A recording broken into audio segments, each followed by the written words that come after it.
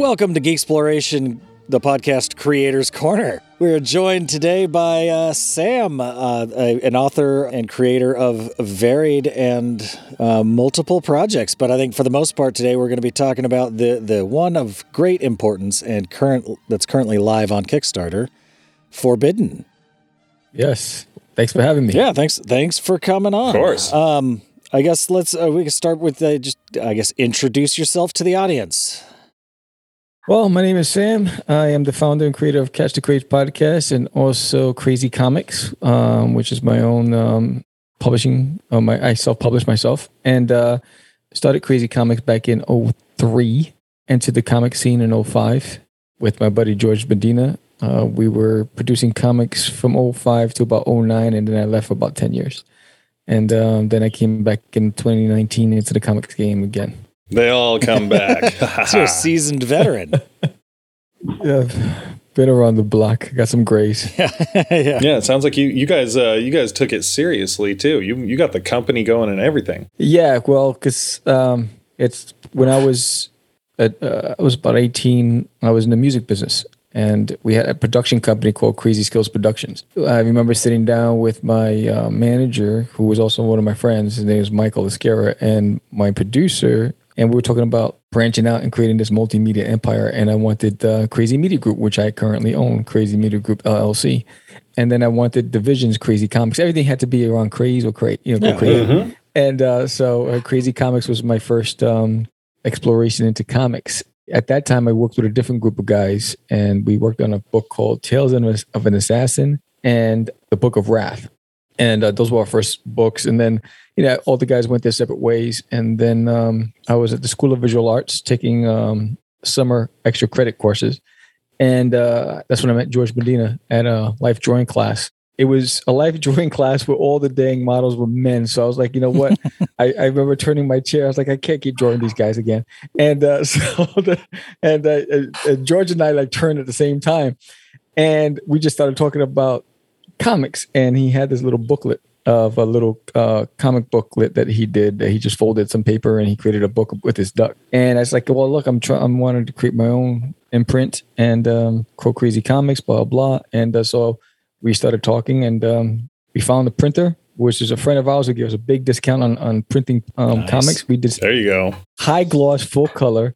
The only catch was he gave it to us straight out of the printer. We had to fold them and staple them ourselves. So we were paying. Oh my God, I mean, people thought we had like money up the wazoo. If they knew what we paid for that. And but we'd be down there and we'd get the heaviest boxes and put them on the stacks to flatten them. Yeah. And then we didn't have much money, so I remember a friend of mine told me he knew the promoter for the Big Apple Comic Con, and so they were at the New Yorker Hotel. And so I went in. His name is Michael Carbonero. They introduced me, and he's like, "Who are you?" I said, "Oh, well, my name is Sam, and I'm trying to get a table." He goes, "Well, it costs this much. Go see that guy." I said, "No, you don't understand. I'm trying to get a free table, right?" And I was like, "You don't understand." And he's not listening to me. He goes, "Go pay over there." I was like, so I pulled out my portfolio and I did an advertising piece for the Big Apple Comic Con. I wanted him to see. And when he saw it, he's like, "You did that?" I said, "Yes, you did that. That's my show." I said, "Yeah, I know." He goes, "Can you do that again for the next show?" I said, "Yes." He goes, "If you could do that for my next show, I'll give you a table." Nice. I was like, perfect. And that's how we answered. So we went in there, and I nickel and dime everything and negotiated everything. And they thought we were rock stars. And I remember it was our first appearance at the Big Apple Comic Con. We had lines because it was during the Image era. And then here comes these knucklehead guys no one ever heard about, full gloss banners. We had uniforms. We had baseball uniforms. Oh shit! It was straight out. I mean, there were no rules. No one. We had no mentors. I just said, let's create our own rules. And I remember we caught the attention of Brian Polito, a lot of different other creators, and we thought we were going to be rock stars. I was like, yes. Yeah, you guys were walking the walk. Holy shit! Like, I wish I had even a sliver of your guts. Like, wow. You know what I say? Ignorance is bliss. I was going in this. I didn't know the rules, and we just went in and said, "Let's just try to negotiate." And somehow we made it happen, and it was fun. It was a great time. What made you step away from it in 2009? Because it sounds like you had the hustle going. We had a lot of things were happening. So I created a book called "There's an Alien in My Toilet." That's the poster behind me. Mm-hmm. His name is Duty. He's from Uranus, and and it caught the attention of a lot of big multimedia companies. We signed with Circle of Confusion Management. They're the same ones who represented Robert Kirkman and the Wachowski brothers. Yet we were close to a deal. Disney was interested, Warner Brothers was interested, and then everything fell through. And at that time, I did a con at Pittsburgh Comic Con, and it happened to be one of the many times that George Perez decided to retire. And so they had his line right covering my table. So we couldn't get anything done. We couldn't, because they were just blocking us the whole time. And so that, and then there was a lot of personal things in my personal life that were taking a toll. At that time, we were doing 18 conventions a year. Wow. Yeah, that'll take a toll. Yes. And, so we were working full time and, paying out of pocket for this stuff. We had the family talk, and it's like, look, it's really hurting our pockets. What are you going to do? And when the deal didn't go through, that's when I was like, you know what, maybe this is a reason for me to just walk away. And so I didn't even make an announcement. And at that time, I really had a big following, and I didn't even make an announcement. I even shut down the podcast, because we were one of the first podcasters back then. And it was us, Comic Geek Speak, and iFanboy. And again, our podcast, we had everybody who was who's who in independent comics on our show. And but we didn't understand the value of it. We created it because we wanted to promote the small guy, and we were the small guys. So we're like, you know what? Why is it so difficult for the little guy to get press? So that's why I went to a pod camp, and most of the people at that time that were doing podcasts were cooking shows. And so they was like, this is going to be the next trend, and blah blah blah. So, well, you know what? I want to get in on the trend in the early stage. I went to the Music Samash, and I said, I need a mixer, I need mics. And I got home, I said, George, we're doing a podcast. He's like, what? It's like, he goes, you know how to do it? I said, I looked it up. And so we did it. At that time, it was all audio. And then we would do video recordings at the conventions live, and then we'd edit it and upload it to YouTube. What year was this? Oh man, 2005, 2006. Damn, that is early. Yeah. Holy crap. Yeah, that is ground floor. Ground floor, yes. And we didn't understand it, because when we were looking at, it's like, oh man, 10,000 downloads. Oh man, we didn't understand what that was. I still don't understand what that is from our angle. I was like, wow, it's popular. But then I walked away, and I talked to my wife about this all the time. I was like, if I would have never walked away from the podcasting, where we would be right now, because we were really on the cusp. Yeah, you'd be like Scott Aukerman, early on with Comedy Bang Bang on the radio, making the jump to a podcast early on. Like, you could have built your empire. I know. I kick myself all the time. Yeah, why am I bringing that up? Like, hey, guess what you could have done?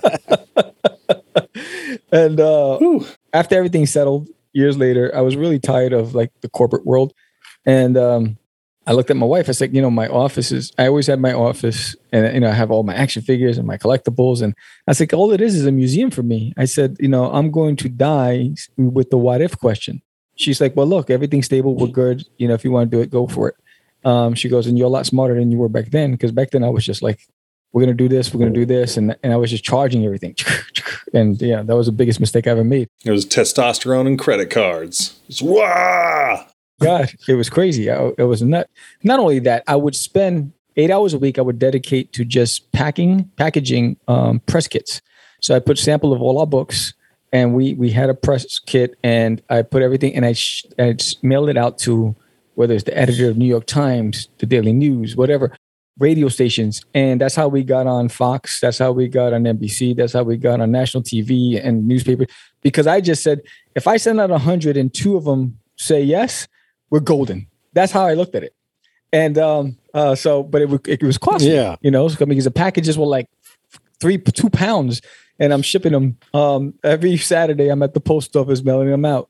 So when I decided to come back, I went on my Facebook page, and I said, I'm coming back into comics. Mark Torres It Came From the Radio. He says, can you make the announcement on my show? I said, sure. So he invited me. I drove to Long Island. This is when I lived on the East Coast. Now I live in Texas. I drove to Long Island, went on his show, did the announcement, and I did the Kids Comic Con and getting my feet wet. And that was in 2019 was 2018, I did a couple of conventions, and then 2019, everything went through. Yeah. Perfect timing there. Yeah, that was going to be the big year, and everything went kaput. Well, on the bright side, the internet's like, it's a lot more crowded space now, but like you can email out thousands of press kits on a Saturday and it won't cost you anything. Yes. The problem is, will they read it? Because, I mean, I heard you saying how many people you guys reached out to promote your campaigns. I mean, when I think about how many people I've reached out to do the same thing, and about 30% responded. And that's probably on the high side of what you can expect. You know, when you're cold emailing people, you know, if you get 15, 20% of them to even respond to you at all, that's pretty good. Yeah, I mean, it's really not much different than getting a phone call from a number you don't recognize and just going, nope, and putting your phone back down, or, you know, clicking a button just to silence it or something, you know, but it's tough. You know, it's hard to open things from people you don't know. And especially if you're someone in the industry with any sort of actual influence. I'm sure we weren't the only person emailing them our stuff and saying, hey, can you read my comic book? Yes. Yeah. So it's tough. At least it's a professional package. It's a step up from, you know, the being on Instagram and, like, you know, hitting up your favorite artist and being like, hey, your art's really good. Take a look at my stuff. Like, ooh, woof. Woof.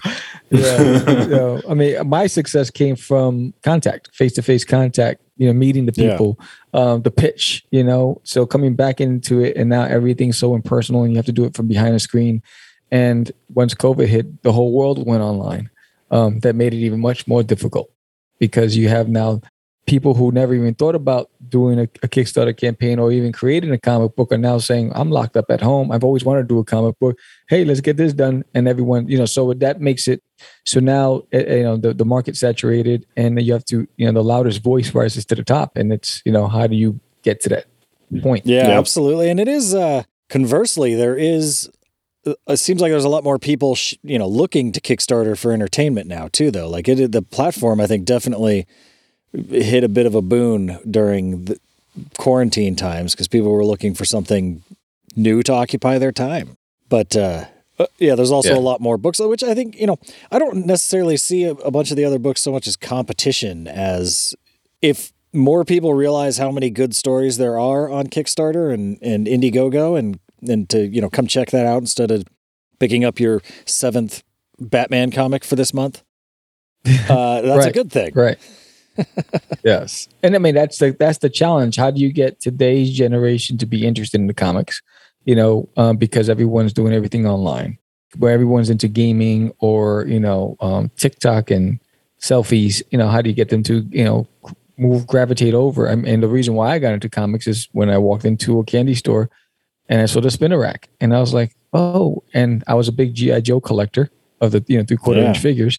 And they had a G.I. Joe comic on the shelf, and they had a Sergeant Rock and a G.I. Joe. And I picked both of them up. I was like, and I took them home, and I was hooked. And that's how I got into it. But it was, I know, it was that experience, seeing it, picking it up.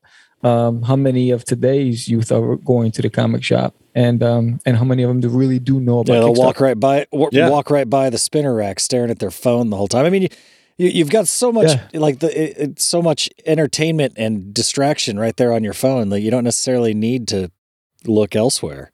Like I have to make my kids go outside.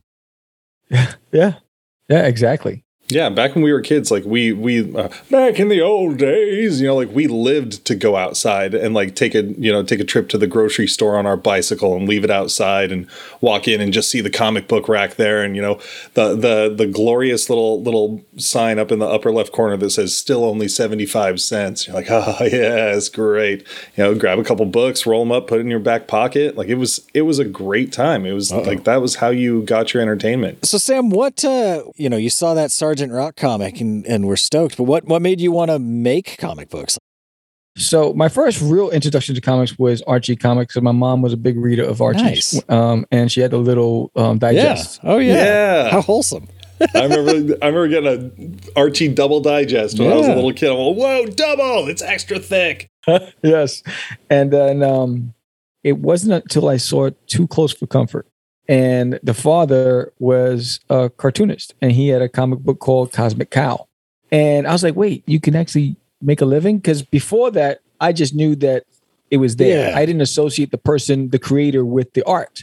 And then when I saw that's what he did for a living, and he had a family and he was paying the bills. And I was like, wait, that's what you can do this? So I said, I want to do that. And then it was my stepdad who said, oh, you'll never amount to a real artist because all you do is copy. Because I was a copy artist. I would put the VCR in and I'd pause and I'd draw what I would see. He goes, oh, you're a copier. You're not a real artist. And so I ran into the yard, pouted, and I said, I'm going to show him that rotten snake. And I just started drawing. I started creating from my head. And that was when and then my first one was Gorf. His name was Gorf. And then it became Cosmic Gorf, hence the influence from Cosmic Cow. And I was a big Fraggle Rock Jim Henson fan.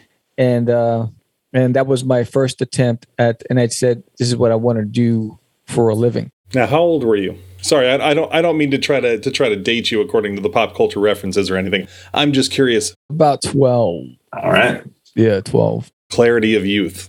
Yes. And my brother was also a big influence because I remember he drew 3 monkeys in a wine barrel. And I was like, you can draw? He was the one who actually got me into drawing, but I didn't know you can make a living from drawing. And then when I picked up the comic and when I seen the creator and I was like, oh, that's how it works. And that's when I said, I got to do this. Nice. So I know with Forbidden, you're the creator writer. Some of your other books, have you drawn them as well then, or? So Forbidden, the reason why I didn't draw that one is because I knew my limitations. So Forbidden, I envisioned it when I did attempt to draw it, and I just didn't like what I was producing. I was a big critic of my own work, and I was like, this is horrible, Sam. This is just, I just can't. So what I did was, I wrote the entire world. I wrote all the character bios and the history, and then I wrote the first 2 scripts, and I put it in a binder, and I put it away, and I said, one day I'll run into the right artist that's going to draw this, but until then, I was drawing my Cosmic Wars, my comic book. That was what I released at the Big Apple Comic Con in 2005. And then I was at a Star Wars convention. Stupid. So we were at a Star Wars convention. It was like Cosmic Wars, Star Wars. Yes, it's going to be a hot commodity over there. Yes, we're going to sell a lot of them. And we go there. No one's interested. They're looking for Star Wars. And I was like, oh, man, big mistake. So we're like a bunch of dateless dudes at a prom waiting for someone to ask us to dance. And no one was just passing us at the table. And 2 things that happened that was positive from that event. One, we ended up in a comic book documentary called Inkswell. They interviewed us and they released it to DVD. And then the other was we met Anibal Arroyo. He was on leave from the military. He had his portfolio and he was trying to show his portfolio around and he showed it to us. I was like, that's the guy. Nice. That's the guy.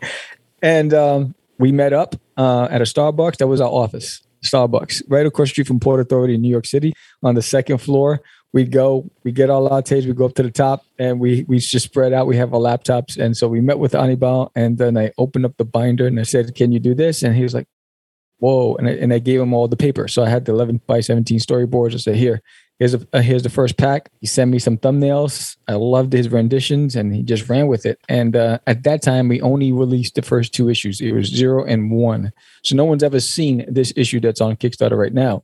Big following. We have videos of us just with lines of people that wanted to commission covers from us. We had a great time. Then when I left with, I stopped everything. So we only stopped at issue 1. So when I decided to come back, I reached out to him. And I said, hey, do you want to finish the series? Because the total series is 168 pages. He was going to school and he was working and he was doing a project for somebody else. He had a job illustration for somebody else, so he couldn't do it at the time. So I went on DeviantArt and I said, hey, this is my budget. This is what I'm looking for. And I had about 48 portfolios come my way. And I landed on this guy named Prime Santra. And I think he's from Indonesia, I think it is. In 1 year, he did 120 pages. Oh, wow. Beautifully done. And then I just had everything colored. The whole entire series is completed. It's lettered, colored, everything.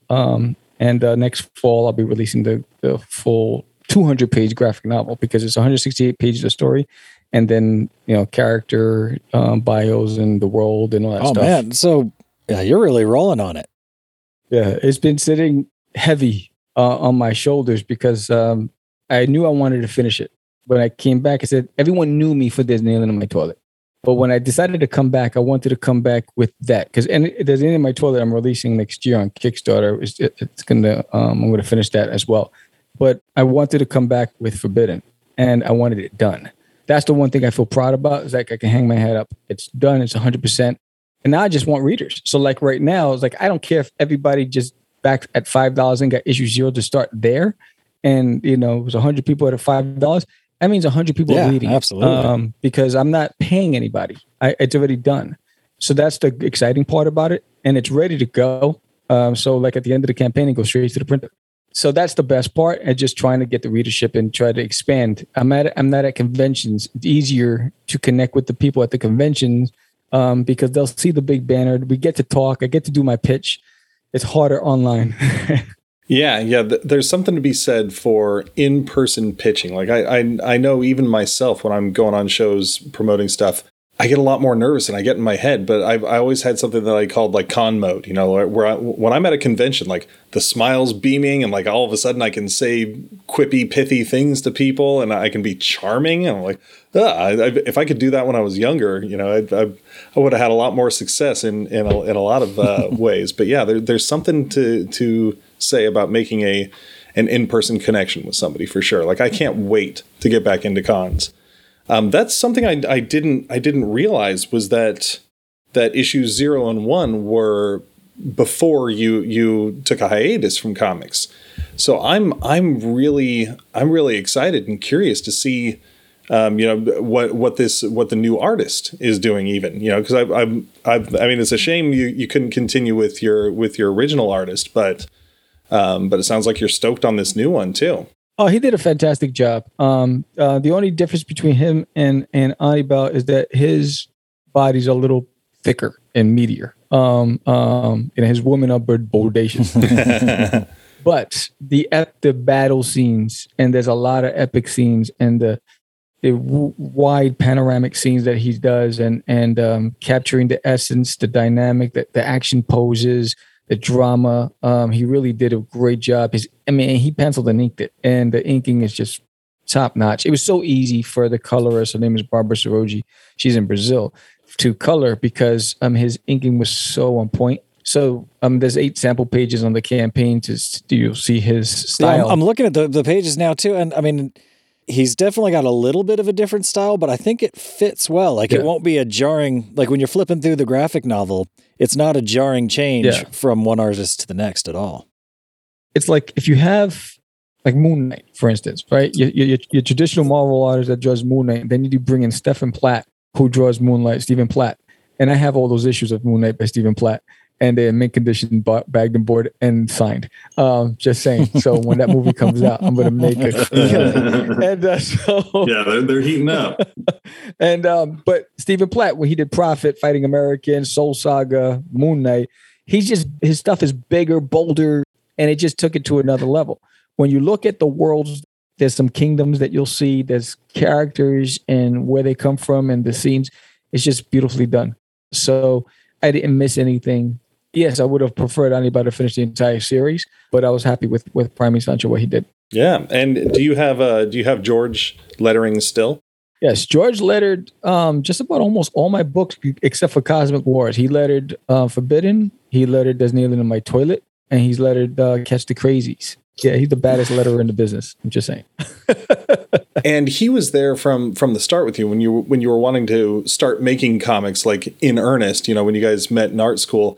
What's his does he have any roles in or any current role in your company? Like, does he draw any books of yours, or does he co-write anything with you? Or right, so we co-write together Catch the Crazies. So Catch the Crazies, cool. Yes, that's right. Yeah, yes, and it's based on the podcast and our experience in comics. So it's really loosely based on us with a supernatural twist.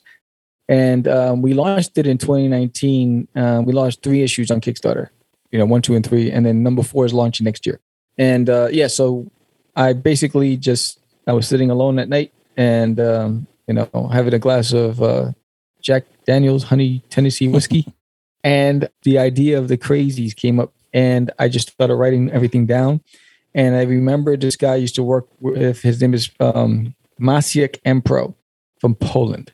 And he did a kid's book that I wrote for me. And I couldn't get the style down that I wanted for the characters. So I hit him up and it's like, hey, I said, can you, here's what I came up with. This is what they should look like. Can you put it in your style?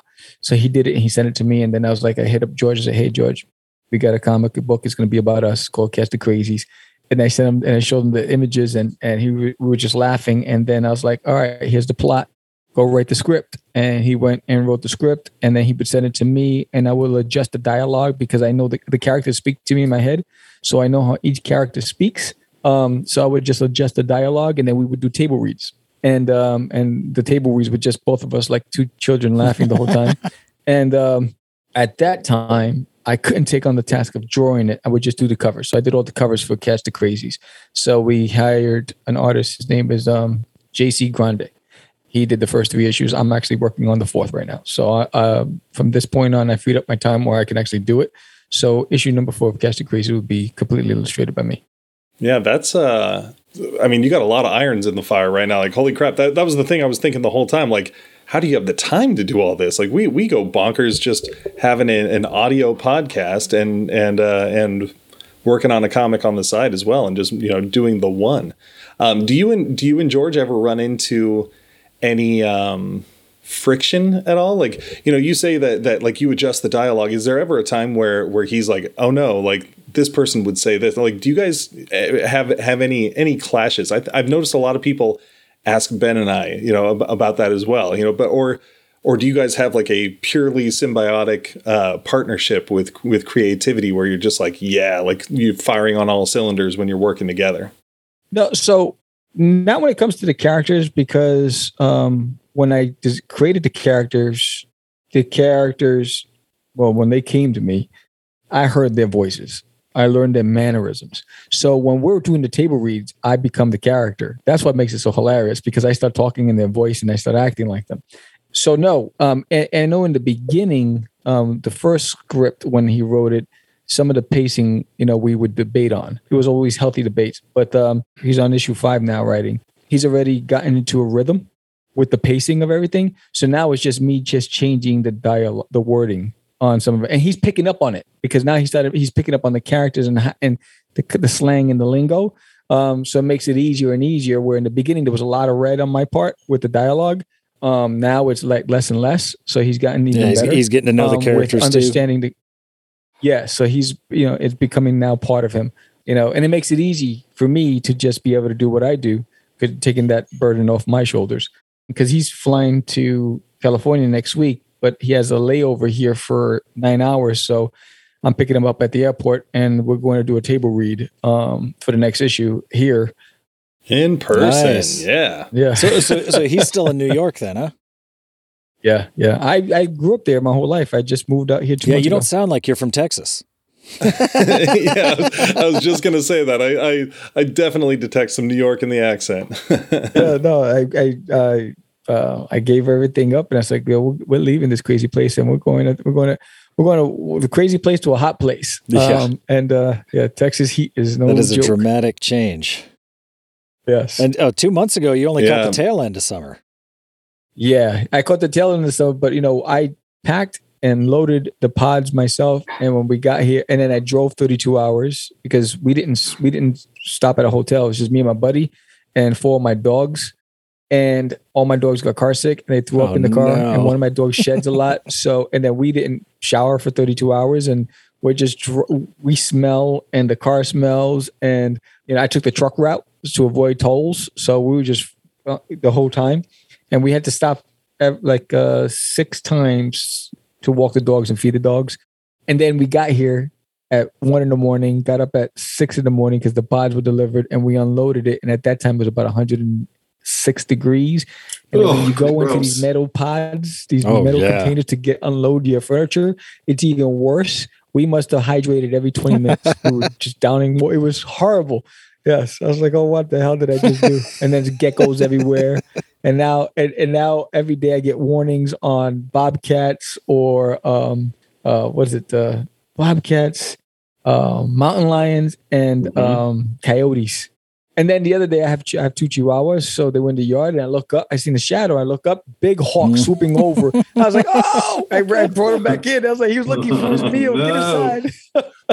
It's like, and then the spiders. Oh man, the New York spiders have nothing on Texas spiders. These spiders are big, meaty, and strong and fast. It's that'll keep me out of the state. Jeez, it's crazy.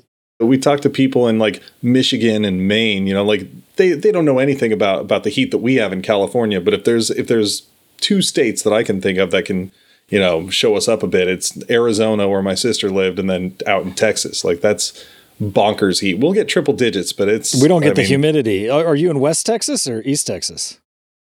I'm in Dallas. Oh yeah, so you got the humidity too then. Yeah. It's I was in Houston for 3 years, and I don't miss that at all. I don't miss the Texas weather, that's for sure. So I guess right now you've got Forbidden number 2, which is technically the 3rd one because you had an issue 0. Yes. That is live on Kickstarter and Indiegogo. I wanted to ask about that. So what made you go with both there? Because like a lot of the time we'll ask people like, so why'd you pick Indiegogo or Kickstarter? And you're like, yeah, just do both. Yeah, and for some reason I thought that I thought that the platforms wouldn't allow you to do that. No, as long as you have each one has a exclusive cover. So the landing page can't look the same. So like the graphic on the landing page has to be different, and you have to have an exclusive cover. And so there's a cover on Kickstarter you can only get on Kickstarter, and there's a cover on Indiegogo that you can only get there. Now, if you wanted the Indiegogo on Kickstarter, you have to go to the add-ons at checkout to add it on. But the reason why is when I launched issue 0 on Indiegogo successfully. And then I got a lot of complaints about why didn't you bring it to Kickstarter, about you would have had more backers, blah, blah, blah. So I said, all right, I launched issue 1 on Kickstarter successfully.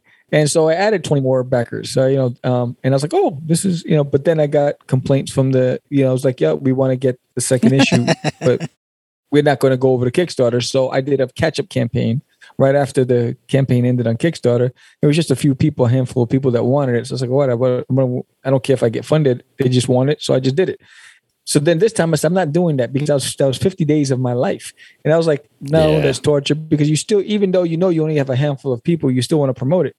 So this time I said, you know what, I'm just going to do simultaneously, run it, and whatever happens, happens. And I knew, so the goals on Indiegogo are different. The stretch goals are different from Kickstarter. So my backer goal on Indiegogo starts at 25, where on Kickstarter starts at 50. Because it's such a disparity between the two is how many people. And again, being gone for 10 years, I've been fighting my way up to rebuild that network that I had, because all those people are gone. And shit moves fast now too. It's like if we took a month off the podcast, I'd be concerned that we'd have to build our way back up a bit. A decade. Oh boy. Yeah, it was tough. I mean, because everything changed when I decided to come back. I spent 6 months just researching podcasts, what's changed, the software, all that stuff, and then I started chatting with some of the bigger podcasters out there, and just asking them advice and streaming platforms and all that other stuff. And then so I got rid of my old dusty mixer, and I got the Rodecaster Pro. And then I changed things up because back then we had camcorders. So now we have, webcams. And so big difference. And then I decided, we decided when we came back with the podcast, my YouTube channel had like 41 subscribers to the channel. So now we're in 2 years, we're trying to get to 500. It's a long fight, but, we're working our way back. Rad. So, I guess give us the pitch. Well, let's pitch Forbidden and sell folks on this thing. The pitch, basically, it's shorthand. It's basically a primitive medieval world meets modern day science and technology, and the worlds clash. The premise is, centuries ago, there was a group of people that roamed the surface of the earth. They were comprised of hunters, farmers, and warriors. And the hunters went off looking for food. They ended up into a dark, wooded area they knew they shouldn't have entered. And they were immediately attacked by creepers. These are these demons that are led by this overlord named Nokron. And so one of them made it back to the village. The other ones lost their lives. And by nightfall, a figure shows up and says, give us back the person who's desecrated our land, and no harm will come to you. Choose not to, and you will feel the wrath of Nokron. They chose not to. Morning came. They start waking up to screams. They come out of, their huts and they're burning from the sun. So they start racing, trying to get into the caves, and they went underground, never to be seen again. World has evolved. We fast forward to today. And Nokron has evolved in the form of a billionaire mogul named David Hunter. And his goal is to totally dominate the globe. But prophecy states that Nokron will be destroyed if the Son of Rocks ever rises from the caverns. So issue 0 starts off with the son challenging his father. Father, how do you know this crystal exists? And the father locks his son up until he gets rid of those foolish thoughts, because he goes, you're not going to risk our people. We've been down here for decades because you have these foolish ideas. The son escapes with the aid of his lover, Arius, and they commit the ultimate sin. They kill to escape against their family. So issue 0 ends with him escaping the caverns, and now his sister Desiree is caught between father and brother, because she knows what brother's actions are going to cause. So she's at a crossroads. Bring back her brother, try to save him before Nokron finds out that the Son of Rocks has risen, or stay and prepare for what's to come when they do find out that he's risen and let him lose his life. So she's caught between a rock and a hard place. And then issue 1, you found out what happened when he got to the surface, and he was befriended by an elder named Viejo, and he wakes up and he's without Arius. So he doesn't know what happened to her. They escape together. He wakes up, he's in the desert, and he's like, where is she? And so then he tries to leave this crazy old guy, and he heads off alone into the city, and Nokron is alerted. And so assassins are after him. And so in issue 1, he's attacked, but he's saved by Viejo, brought back to his hut in the desert. And then now we're at issue 2. And issue 2, you're going to find out who Viejo really is to the story. Who is this strange old man? Who is Donovan Limbo and David Hunter? Who is Monetus? We introduced a new character named Monetus in this issue. And who is Desiree in search of, and why is she risking everything to find this person? So there's a lot of things that happen in this issue. And it's 32 pages. Oh, nice. A little beefy. Yeah. Yeah, this is the big. Each issue got bigger and bigger. When I was writing, I just got happy fingers. I was just typing away. The next issue, I think it's this was 32. The next one's 37. Nice, yeah. Deliver a nice big fat product. Yeah. Yes. No one's disappointed to get a longer comic. Yeah. Yes. No ads. It's all story. And I see on the Kickstarter campaign, you do have the opportunity for people to pick up either digital or print versions of both 0 and 1 as well, so they can actually catch up. Yes, that was a request, because initially it was just part of the 3 digital bundle, and then there was a request made, hey, can you add it as singular? Because you can do it at the physical at checkout. So I was like, you know what, let me just do it. So I added those. Those are new, those 4 tiers. On top of, George came up with a good idea to do a raffle. So every backer who had $15 or greater, their names will go on to the spinner. George has a spinning wheel, and every Tuesday or Wednesday nights, when we got 5 backers, we put the names on, and they get to win a digital copy of my short story prose that I wrote, called ARG, and before it's published, so they get firsthand to read it before then. It's about 70 pages, and we've already had 2 winners. We had Pops Van Zant was one of them, and Spooky T2I, who's an artist who did a book called Tech the Gods. That's cool. I like that you're able to use your show as a cross promotion tool to drum up stuff. Like, I'm actually a little bit jealous about that we don't actually do a live show that we could use dynamically like that. Yeah, that's awesome. Yeah, the live show became a thing because we was just a weekly show every Fridays.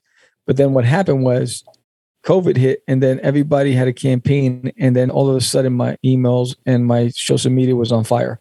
And that's how I screwed up a lot of, there's like so many double bookings and overlaps because there's so many. And I was like, where is everybody coming from? I was like, I said 2022, we have to slow down.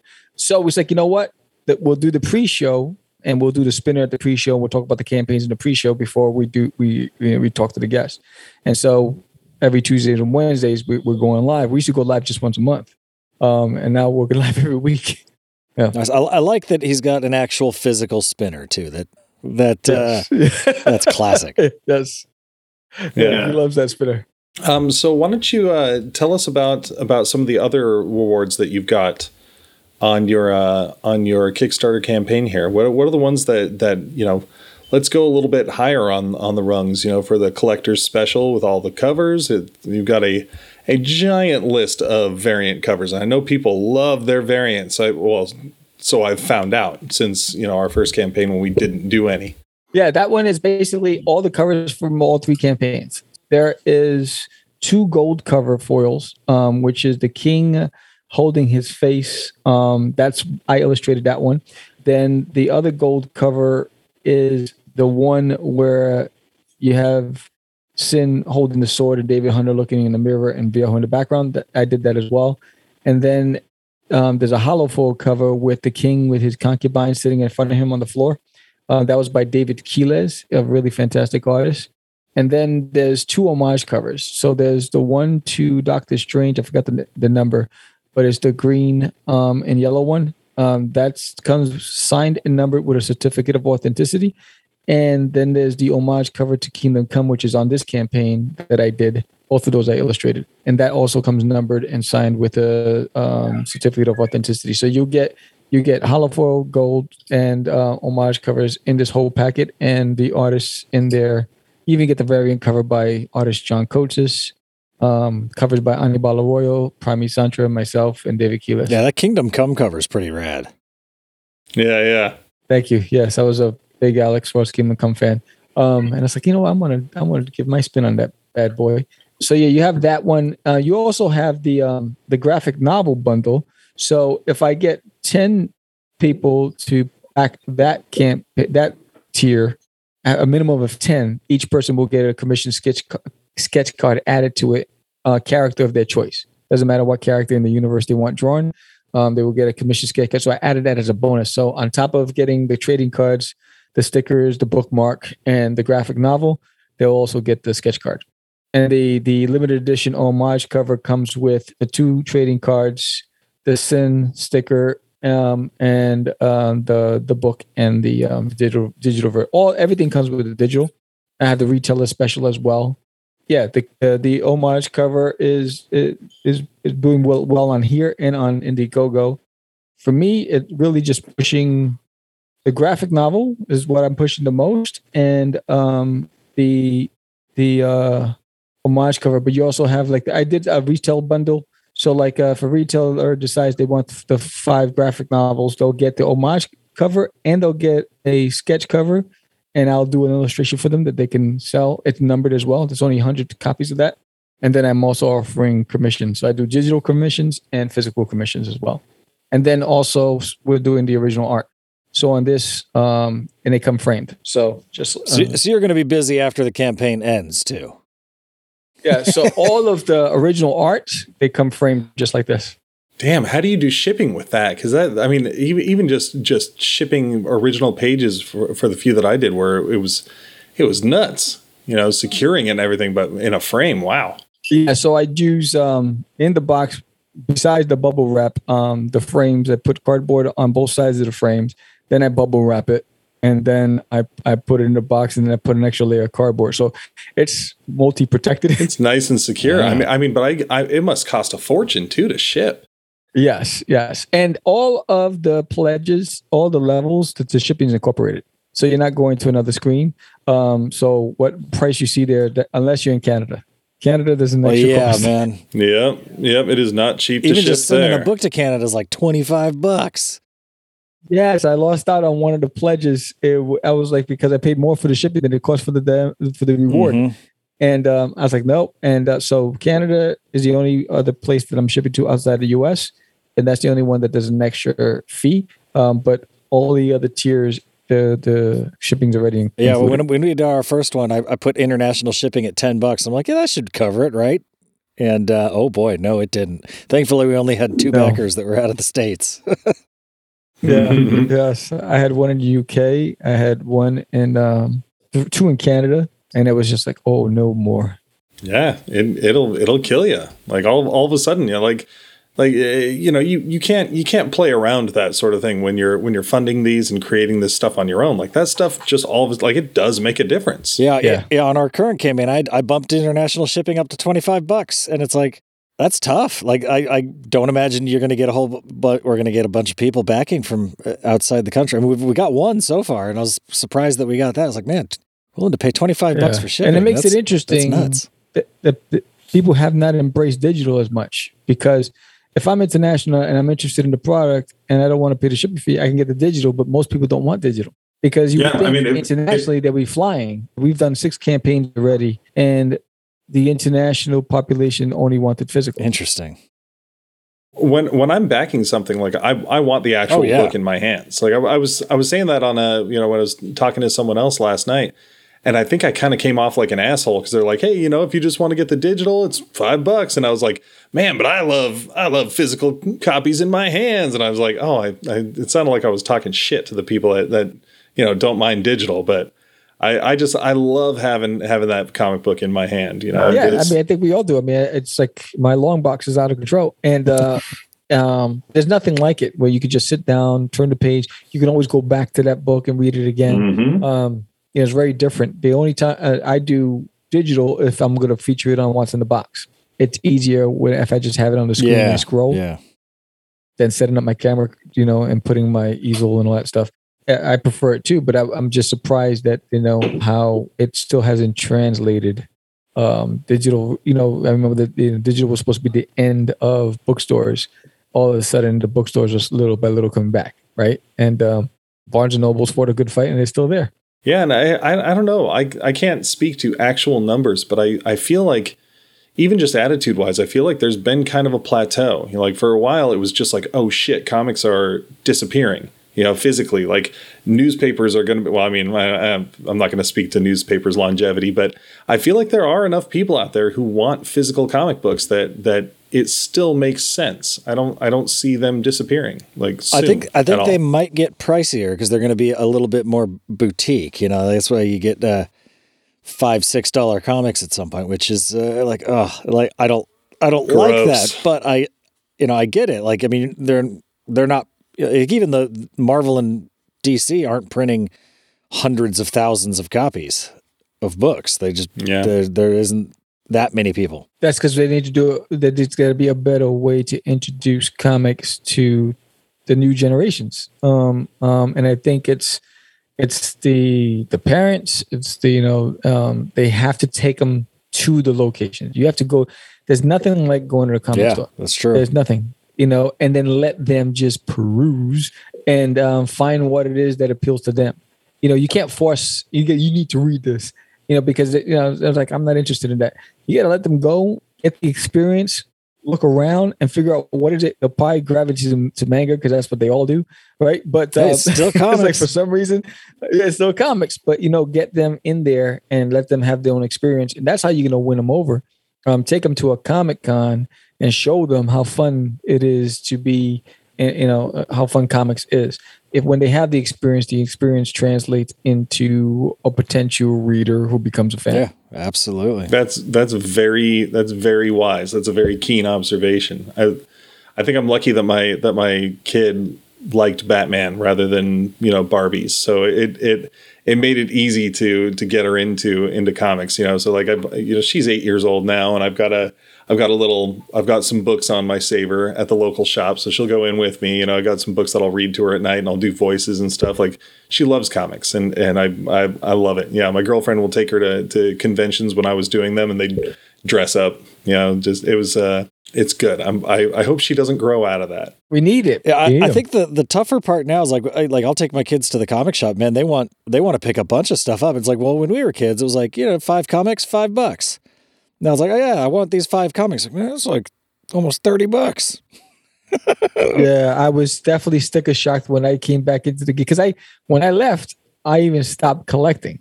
I went cold turkey. Oh man, right? And so at that time when I was in it, I was a big Spawn fan as well. I had all the series, I think Spawn's up to series 9 action figures.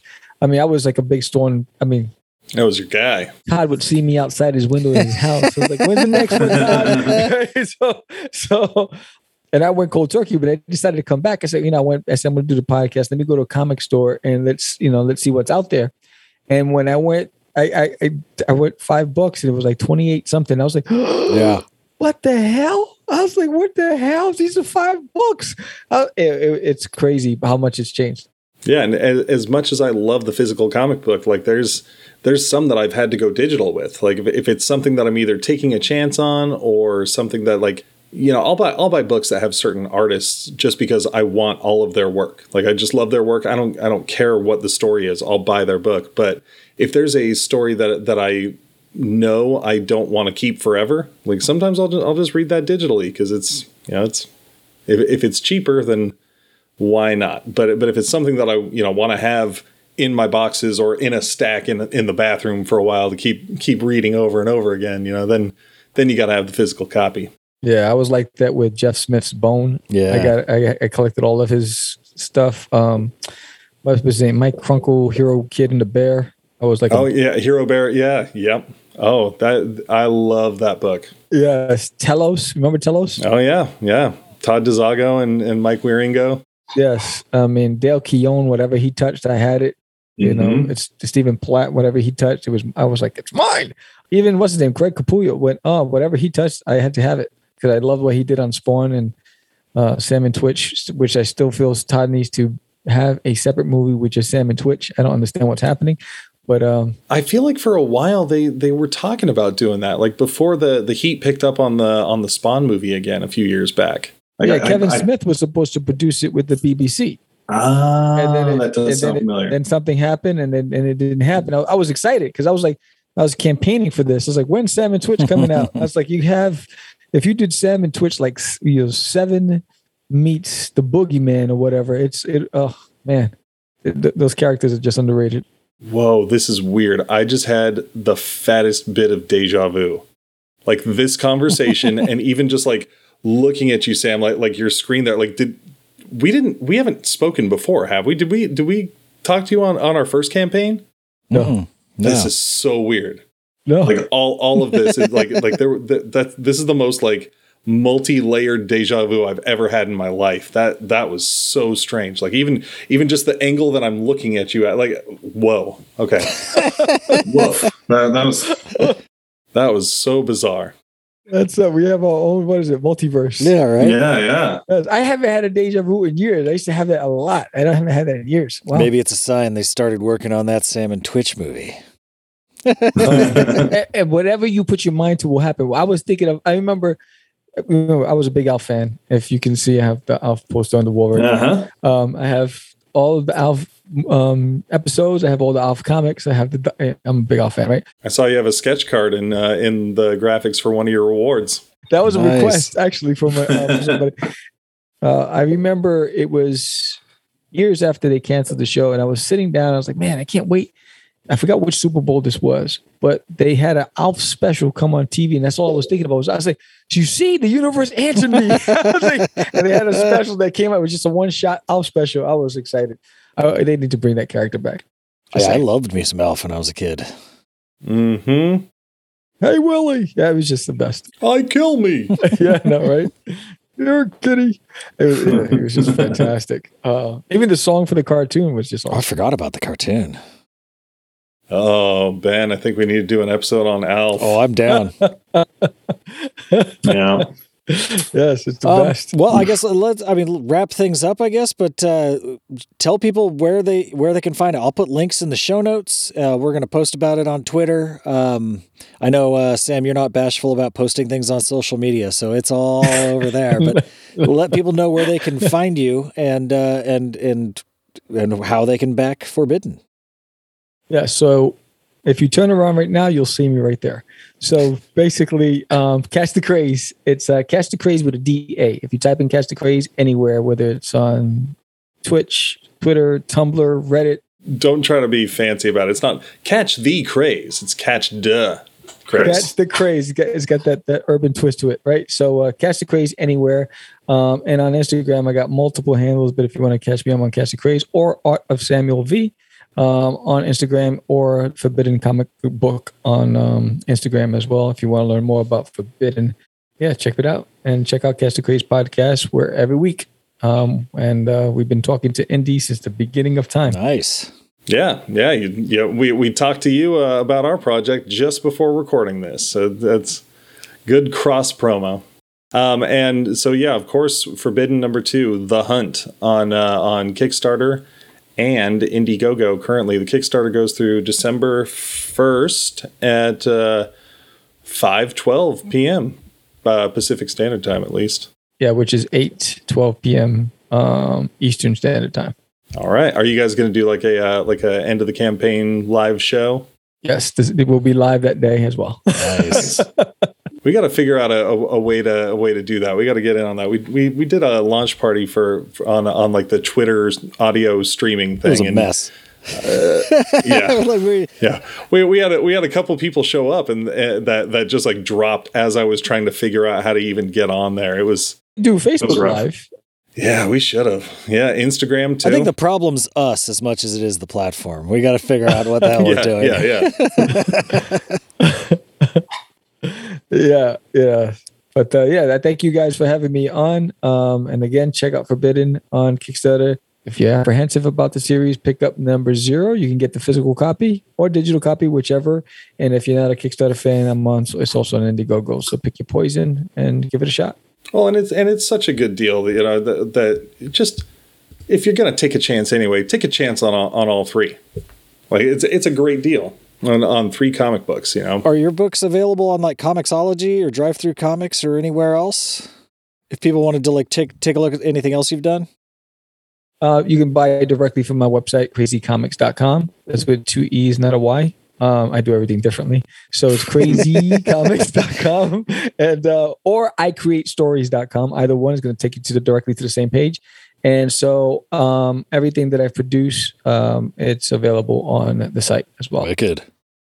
This issue is not. This issue will be available after the campaign Cool. ends. Thanks a lot, Sam. All right, Appreciate great. you coming on. Yeah, thank you, Sam. Best of luck in wrapping the Kickstarter and the Indiegogo up. I mean, without talking numbers, I don't think they're going to have much trouble. I think they're going to make it just fine. Thank you, guys.